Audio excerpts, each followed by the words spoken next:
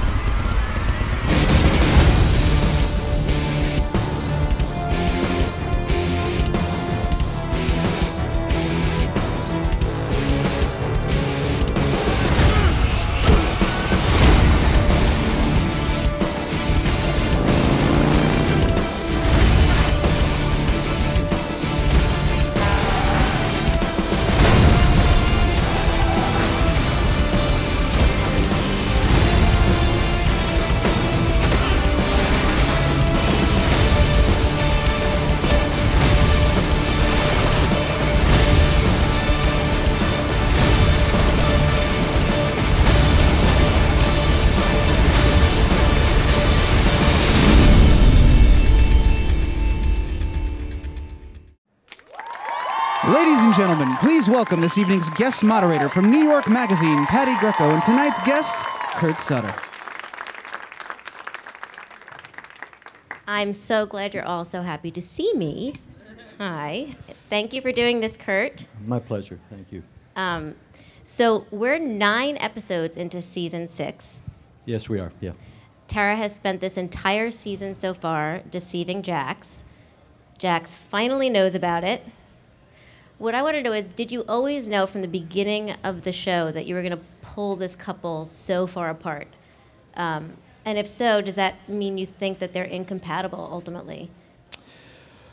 Wow, that's really deep. I'm getting deep. I was just expecting 50 Shades of Grey questions, so that's all I'm really prepared for. No, I think my intent with Tara was always that sort of the education of an old lady, you know, and Gemma really being her coach and mentor to a certain extent, and really showing the evolution of Tara, at least over those first 5 seasons, of her slowly becoming, closer and closer to perhaps what Gemma had become. And so in playing out that arc, you have to throw it up against, Jax, and how would Jax respond to that, and how would she use those skills to protect herself. And that's really what she's doing now, is essentially learning everything, or using everything that she's learned from Gemma to, and applying them to her own circumstances, which is, okay, I feel threatened, I'm not sure what to do, how do I protect my family? And now I need to go to those extreme measures to do that. I think the biggest struggle for both of them in all of this is the fact that they do love each other, and I think the betrayal and the heartache for both of them is knowing that they've been driven to this point of having to do this. Right. Tara feeling like, that it had to come to this, and Jax really feeling, to a certain extent, somewhat responsible for her being driven to that place. So, and I'm glad you say that Tara felt like she had to do this, because I feel like I want to defend Tara. There are a lot of Tara haters right now. What do you say in response to them? Are they being fair? And I'm also curious how Maggie Siff, who plays Tara, has responded to the backlash.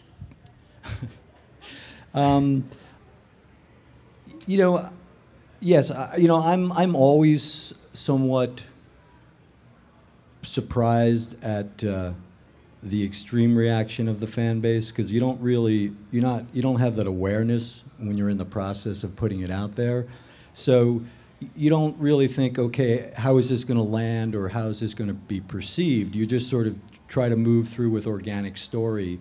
And, and it's hard for me, because no matter what my characters do, I always feel like I have them rooted in some sense of humanity and understanding. So when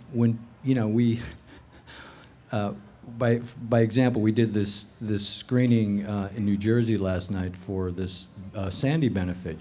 So we watched episode 10, which will air this Tuesday, with like 1,500 screaming New Jersey fans, and it was just like watching a movie in the hood. They were just, kill that bitch. It was just sort of like, so it really, I was like, oh, okay. Perhaps,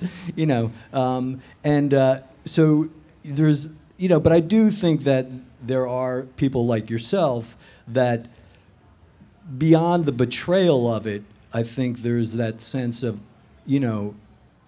absolute sadness that this person is being driven to such extreme measures to protect herself and her family. Do you know what I mean? Yeah. To see her unravel that way and become that person is really quite sad.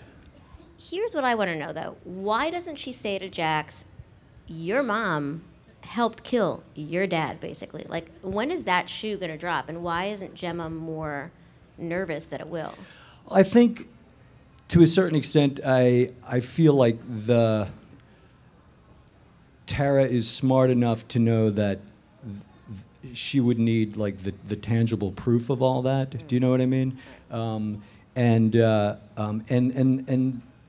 if you go back and you look at what she does know, it really is, in those letters, it's suggested, it's speculation. It's not like tangible proof. So I feel like, at a certain point, yes, I think if push came to shove, she might engage in that.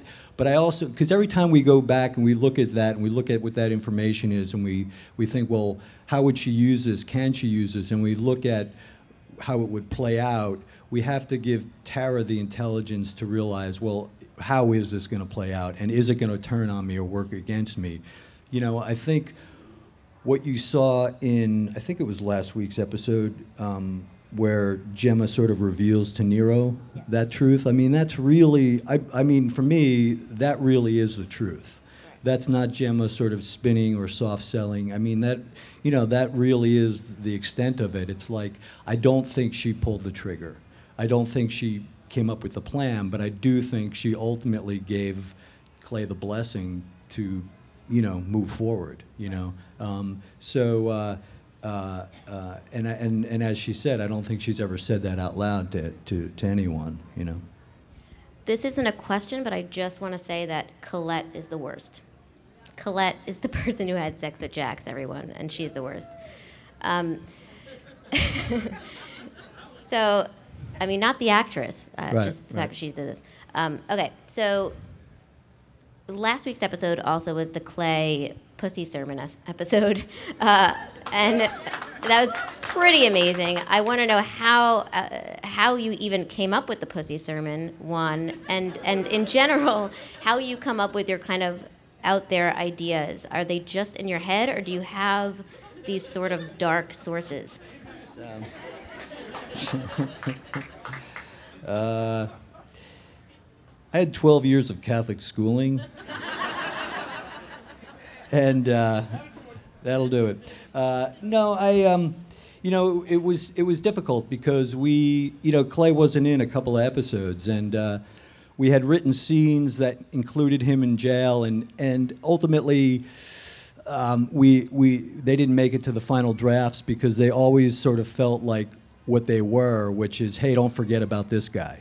And they didn't feel organic and part of the storyline. So we really let, what was going on with him sort of drop out a little bit. So it was fun, to reintroduce his arc coming into the last, third of the season.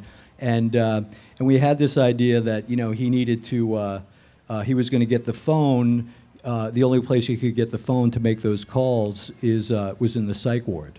So then it was like, well, now we can do anything we want because all he has to do is go fucking crazy. So, I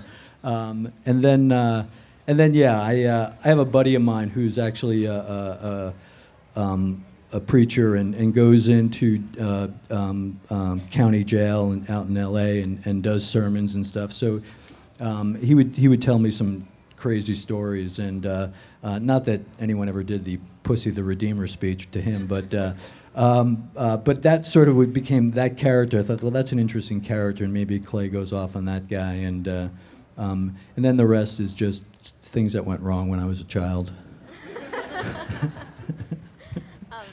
You tweeted recently that you're going to write JT's full manuscript, The Life and Death of Sam Crow. Have you started writing that yet? I mean, in its completion, and how is that going to play into season 7, the final season?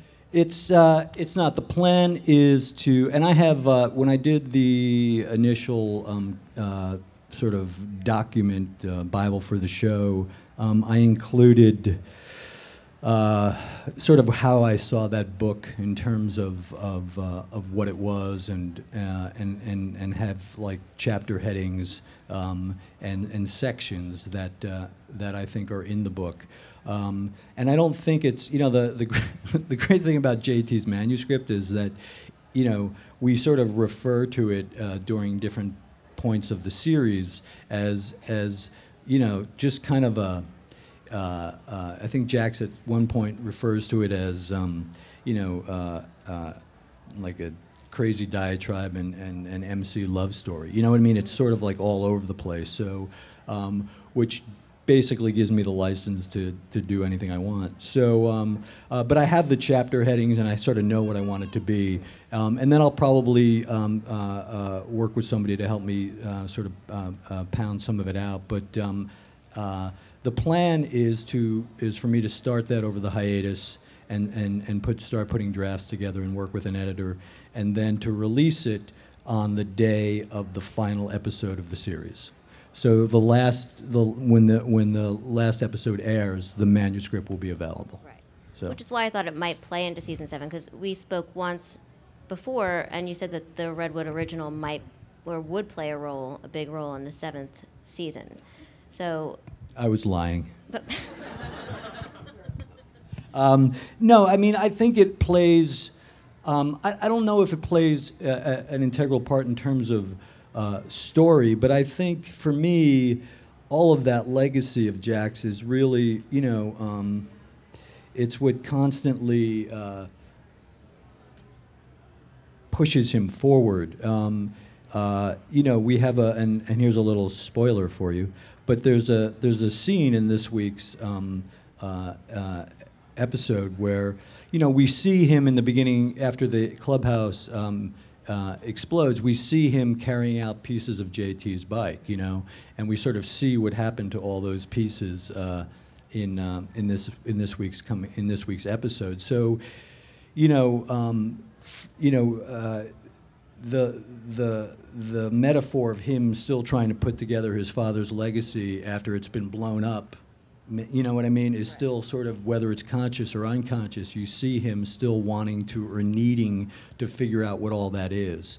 And I still think that impacts him a great deal. I still think he thinks about it, especially, when Gemma talks about how everything that happened with JT is to a certain extent being repeated with Jax. That JT sort of went through the same challenges with the Irish 15 years ago, 20 years ago, when he tried to get out as Jackson. You know what I mean? So we don't do flashbacks on the show just because I think it pulls us out of the reality. So what I'm able to do is sort of allow history to repeat itself to kind of tell those tales, Right. I was actually going to ask if you don't do flashbacks because you dislike them in general, or? No, I think flashbacks are, I think it's a great storytelling device. But I always felt like, because of the grittiness of this show, and sorry, I fucking hate that word, because of the, it's just so misused. The tone of this show and the reality of this show, I just felt like, when you do flashbacks, you're asking the audience to unplug from where they are and the engagement of that moment. Do you know what I mean? And I feel like that's part of the allure of the show, is that, you feel part of. And to do flashbacks, I think, is a device that sort of puts you sort of outside of it. You're very aware, and now I'm watching a TV show and I'm seeing something else that happened a while ago, and now I'm back. So I don't know. It was just a conscious style choice. What are some of your TV writing pet peeves that you see in other shows? Oh man, I could get in so much trouble for that question. Here's what I would say. I was having a conversation.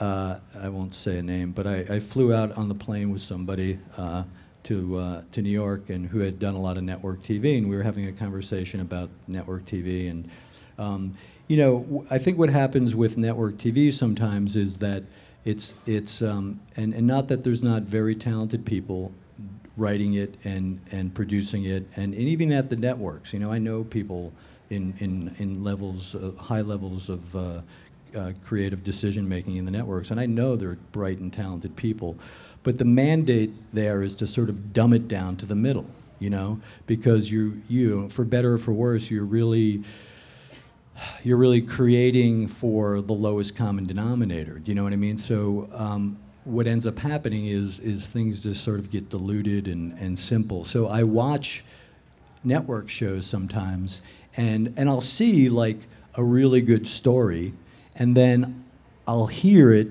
and then I'll see the network notes. I'll see them sort of, layering it with exposition because they're afraid people aren't going to understand. I'll see them,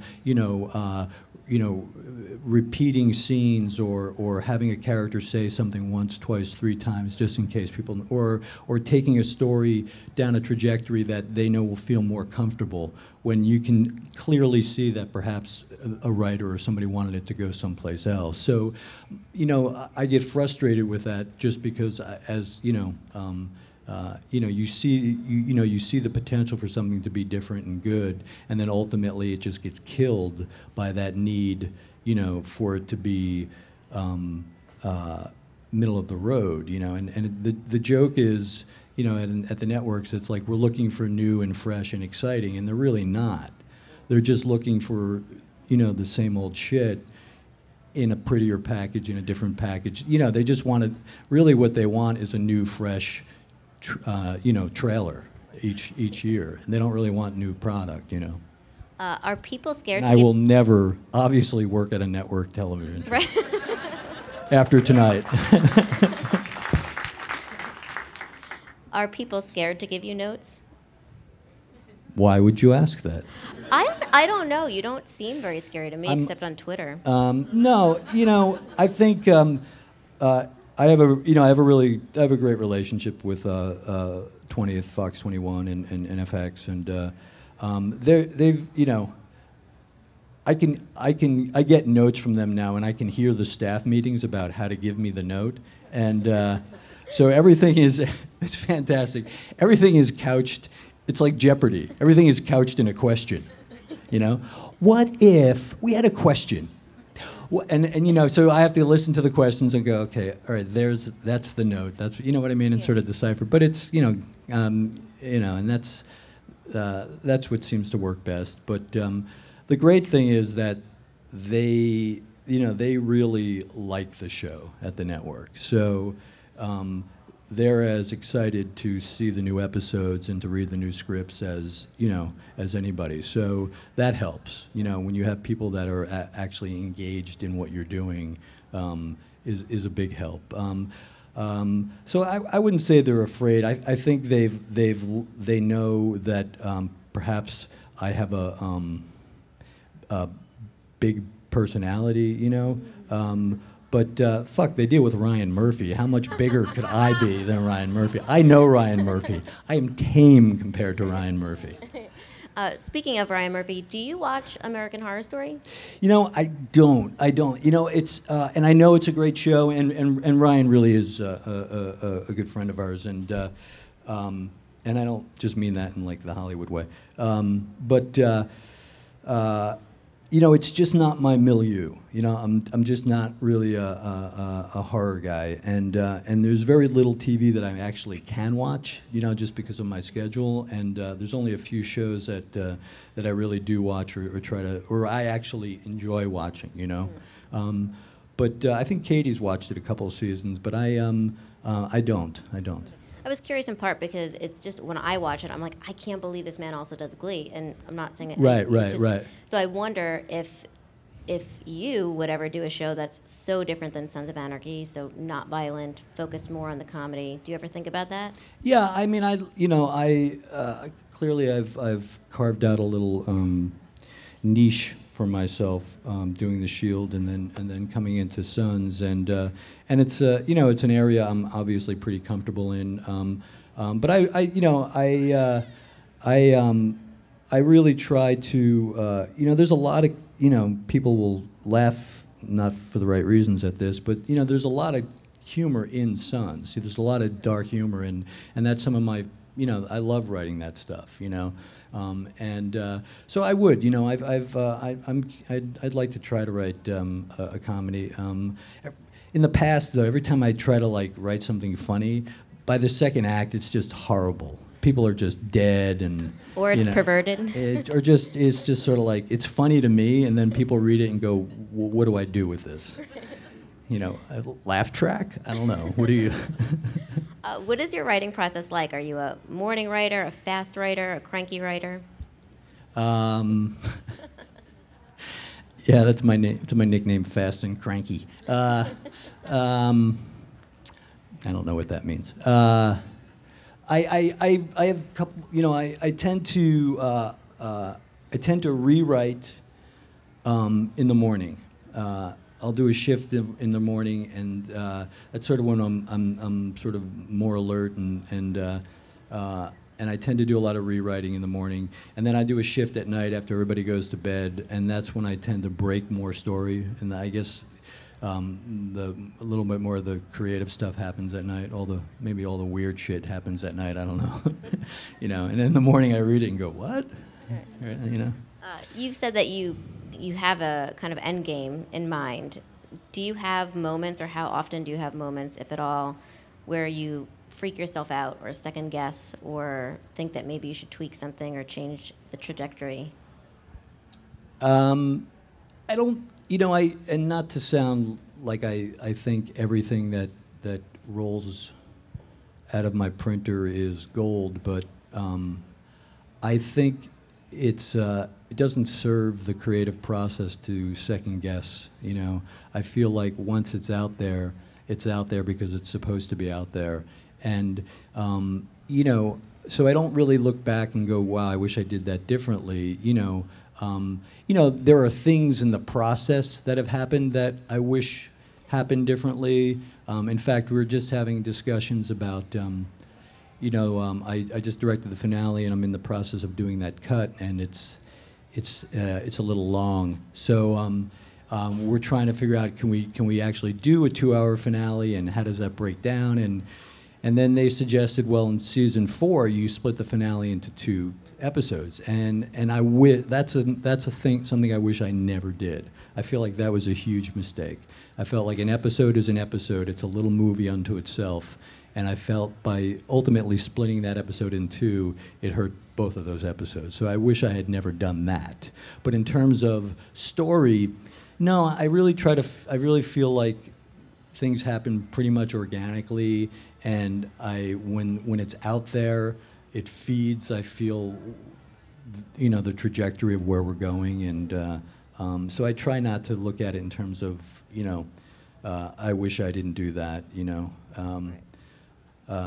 other than wishing I'd killed Otto in season 2. Because you didn't like the stress of playing a character? It was just such a horrible, it took so long to put on that fucking eye, and it's just sort of, it's like, really, it always seems like a good idea at the beginning of the season, and then I get the call sheet, and I'm like, really? I gotta get up at 6 a.m. to put the eye on, really? So. Didn't you auction off his tongue last night, or sell it for a Sandy relief? We tried to. We actually. This is so. I'm such a whore, but we actually, we have these little. We have these little trading cards. Well, not little trading cards. They're trading cards, and they wanted to put a piece of swag inside the trading cards. So I said, well, let's just chop up the tongue. So if you buy the trading cards, in some of them, there's actually a little piece of Otto's tongue. So, that'll be a big seller, clearly. You have some sick fans. That's true. That's no true. offense, guys. Speaking of sick fans, it's now the Q&A portion for the audience. And this woman over here is going to take it over. I said none from the second row. Come on, you gotta give me a chance. That's kind of messed up. One of my questions is, don't get me wrong, I love my Men of Mayhem, and you have introduced like strong female characters like Gemma, or like this season, I love CCH Pounder as the district attorney. But what about Women of Mayhem, by any chance? Because you have broken barriers through what.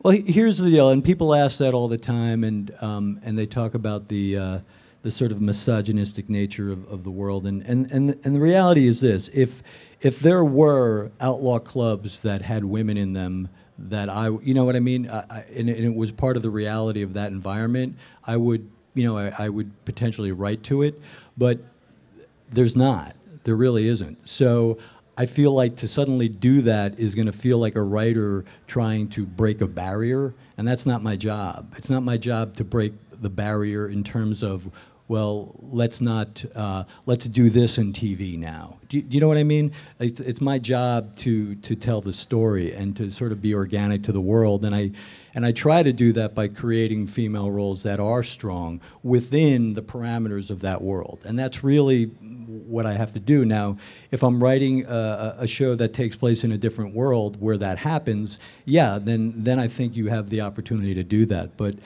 staying true to that culture, it really is a somewhat misogynistic culture still, and until that changes, it really doesn't make sense for me to tell that. It would be a lie. So. Hi, Kurt. How are you? Hi, Ann. How are you? Good. What's your name? My name is Valerie, and Hi, today is Valerie. my birthday, actually. Happy and birthday, this is the best Valerie. present is to be here and listening to you. I listen to the after shows that they have podcasts, and I love hearing everybody kind of break down the show. And a couple of things that I've been hearing, and I don't know how much credence there is to this, but with the season ending with next season, there's been talk of maybe some spin-offs of Sons, or maybe even a prequel to see how John Teller and Clay were back in the day. Is that something that you can talk about? Yeah, I much to the chagrin of the network, I talk about it a lot, probably. I do. I would, I had a sense of that, like, coming into third season of the show, when we were doing all the revealing a lot of the backstory that took place in Belfast, and I do. My plan is to, we're putting out a lot of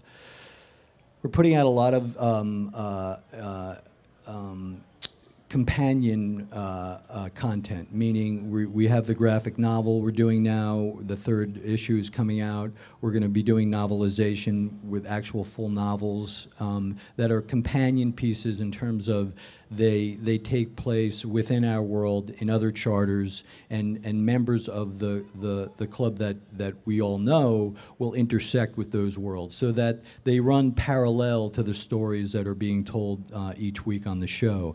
And the plan is to have that out there and continue with that after the series ends next season, to basically sort of keep the IP, the intellectual property, alive and current in people's minds. And then what I would love to do is let the mythology rest for a couple years, like a season or two, and then come back and do the first 9 and have it really be a period piece that takes place in the 60s, and these vets coming back from war. And so tonally it would be a different show, I think, but to tell the story of John Teller and Piney Winston coming back from Nam, and the reasons why they did all this initially, Yeah, I'd love to do that. And we've had discussions about it, creatively, and people seem open to it. But that's as far as it's gone at this point. Hi, Kurt. Hi. I am a huge fan. I have a friend who couldn't be here who was a bigger fan. What's So your I just name? love you. Huh? What's your name? Rosa. Hi, Rosa. Hi. Okay, so my question is about Opie. He's Now, dead. I know. Your show fills me up with so much emotions. I laugh, I cry, I curse, I stomp around. You would think I'm living in the real place. Okay, so I know I'm kind of sad that Opie is gone. Because Jackson, Opie had such a great bonds, a great relationship, great friendship. Now, I was wondering what went through your minds when you actually was writing the scene for Opie's death. And I think I've talked about this before. The character of Opie initially was, the plan was to kill him at the end of season 1, and have that be the sort of trajectory that set Clay and Jax into motion into season 2. And we loved Ryan Hurst so much, and he brought so much pathos and it had a completely different take on the world than a lot of our other guys. And we loved the relationship that was happening between he and Jax, and it felt really real and organic. So we killed Donna instead, and much to Sprague's dismay. But and that was, and then we obviously kept that relationship going. But we did, there was so much emotional wreckage that character had over those 3 seasons, between losing Donna, between losing Piney, and I felt like once Clay's betrayal was revealed, that ultimately I just didn't know how this guy could sit across from any of those guys at the table and have it feel real. Like, how can, I just didn't know what that felt like. And Ryan had played him with such pathos and such vulnerability, and I just didn't know where else to go with the character. And we had, Ryan and I had discussions, and it was, it was brutal, man, because he's a buddy of mine, and it was really sad. And I think Charlie's told this story before, but he, you'll when they did that death scene where he gets hit in the pipe, all the guys, all the other actors, even the ones that weren't in that scene, were on the other side of that glass, and he had requested that they be there in that moment. So it was deep, man. It was deep for those. It was really cathartic, and it was some heavy stuff. So it was very emotionally, it was very difficult, and one of the most difficult creative decisions I've ever had to make. I have a huge poster in my office, and I have it there just because it's the death blow to Opie's head. It's just a giant Opie head with blood coming out, and it looks like a halo behind it. And I know it sounds graphic, but it's actually quite beautiful. And I have it there because it just sort of reminds me of it just sort of humbles me sometimes when I think like what I'm doing. That it's all about me, you know what I mean? Because I see that, and I know the impact that it's had on those guys, my cast, my crew. Clearly, I can see the impact that it's had on the fan base. So it's sort of like, it just reminds me that it's all, that ultimately it's all bigger than me, and that it's ultimately sort of my job to just sort of help service all that. You know what I mean? And it kind of flips it for me and reminds me of all that. Hey, Kurt, big fan. Hey, man. Thanks. My first question is... What's your name? Mike. Hey, Mike. Nice to meet you. First, I know the Turek character was supposed to go all season. Yeah. Where was that going to go? Because that was totally a crazy Yeah. scene, like Silence of the Lambs, him dancing ass naked. So where was his character going to go, and did that mean Otto was going to make it the whole season? And then my second question really quick is, if you had to cast somebody for JT now, who would that be? Oh, that's interesting. Donald is a friend of mine, and we've been wanting to work together, and we've tried a couple seasons in the past, and things didn't work out. So, we brought him in, we introduced him last season, and yeah, my sense was everything that happened to that character was supposed to happen much later, including the Otto of it all. And it was supposed to happen around episode 8 or 9, because that's when I thought he was leaving to go do Vikings, and their schedule, I guess, they shoot that in Belfast or something, and there was weather or something, and his schedule got pushed up. So I realized I only had him for the 4 episodes. So we sort of had to crunch everything in. And then what we did, and this is what I mean by, not regretting stuff, like, because, we had brought in that character of Patterson, CCH Pounder's character, who was really, maybe only going to be on for a few episodes and just that presence out there.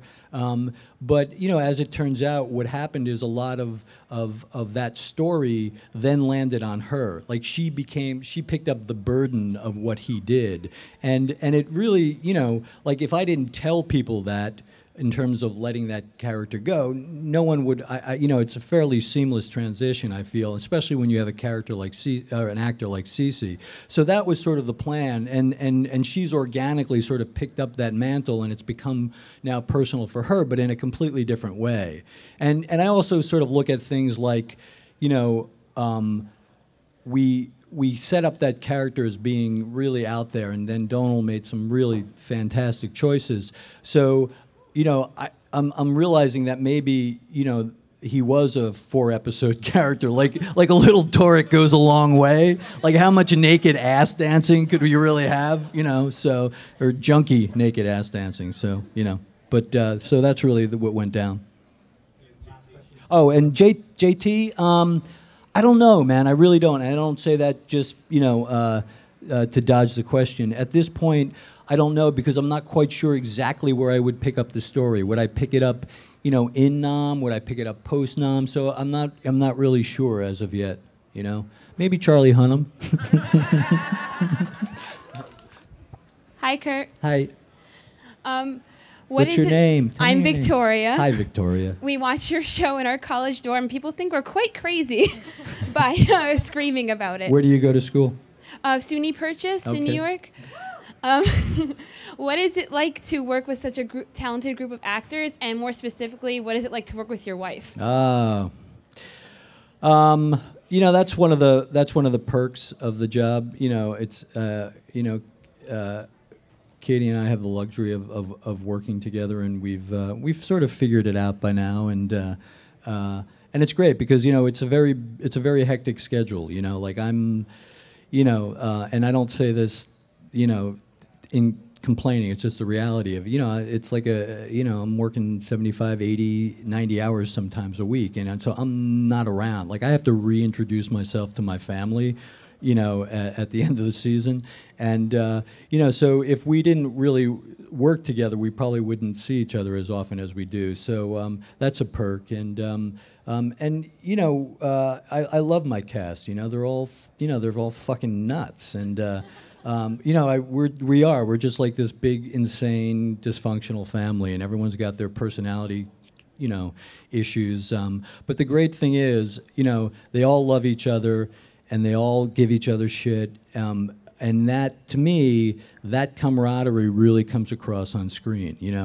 The thing I learned, one of the biggest lessons I learned on The Shield was, and Sean and Scott Brazil really worked hard to do this, was creating the environment where people felt safe, people felt supported, so that they could show up, and if you give them the tools, if you give them good material, that they'll show up and they'll actually enjoy coming to work. And that's across the board, actors, cast and crew. And that really, if you're able to do that, I believe that really translates onto the screen. You can tell when people have chemistry. You can tell when guys are having fun together. And these guys fucking love each other, and they ride together. And that's something you can't create. You really have to. You really have to sort of give them those tools to do that. And it's the biggest lesson that I learned, and we've been able to do that, So I'm really, I'm lucky in terms of all of that. All right, well, that's going to do it for tonight. Everybody join me in thanking our guest this evening, Kurt Sutter.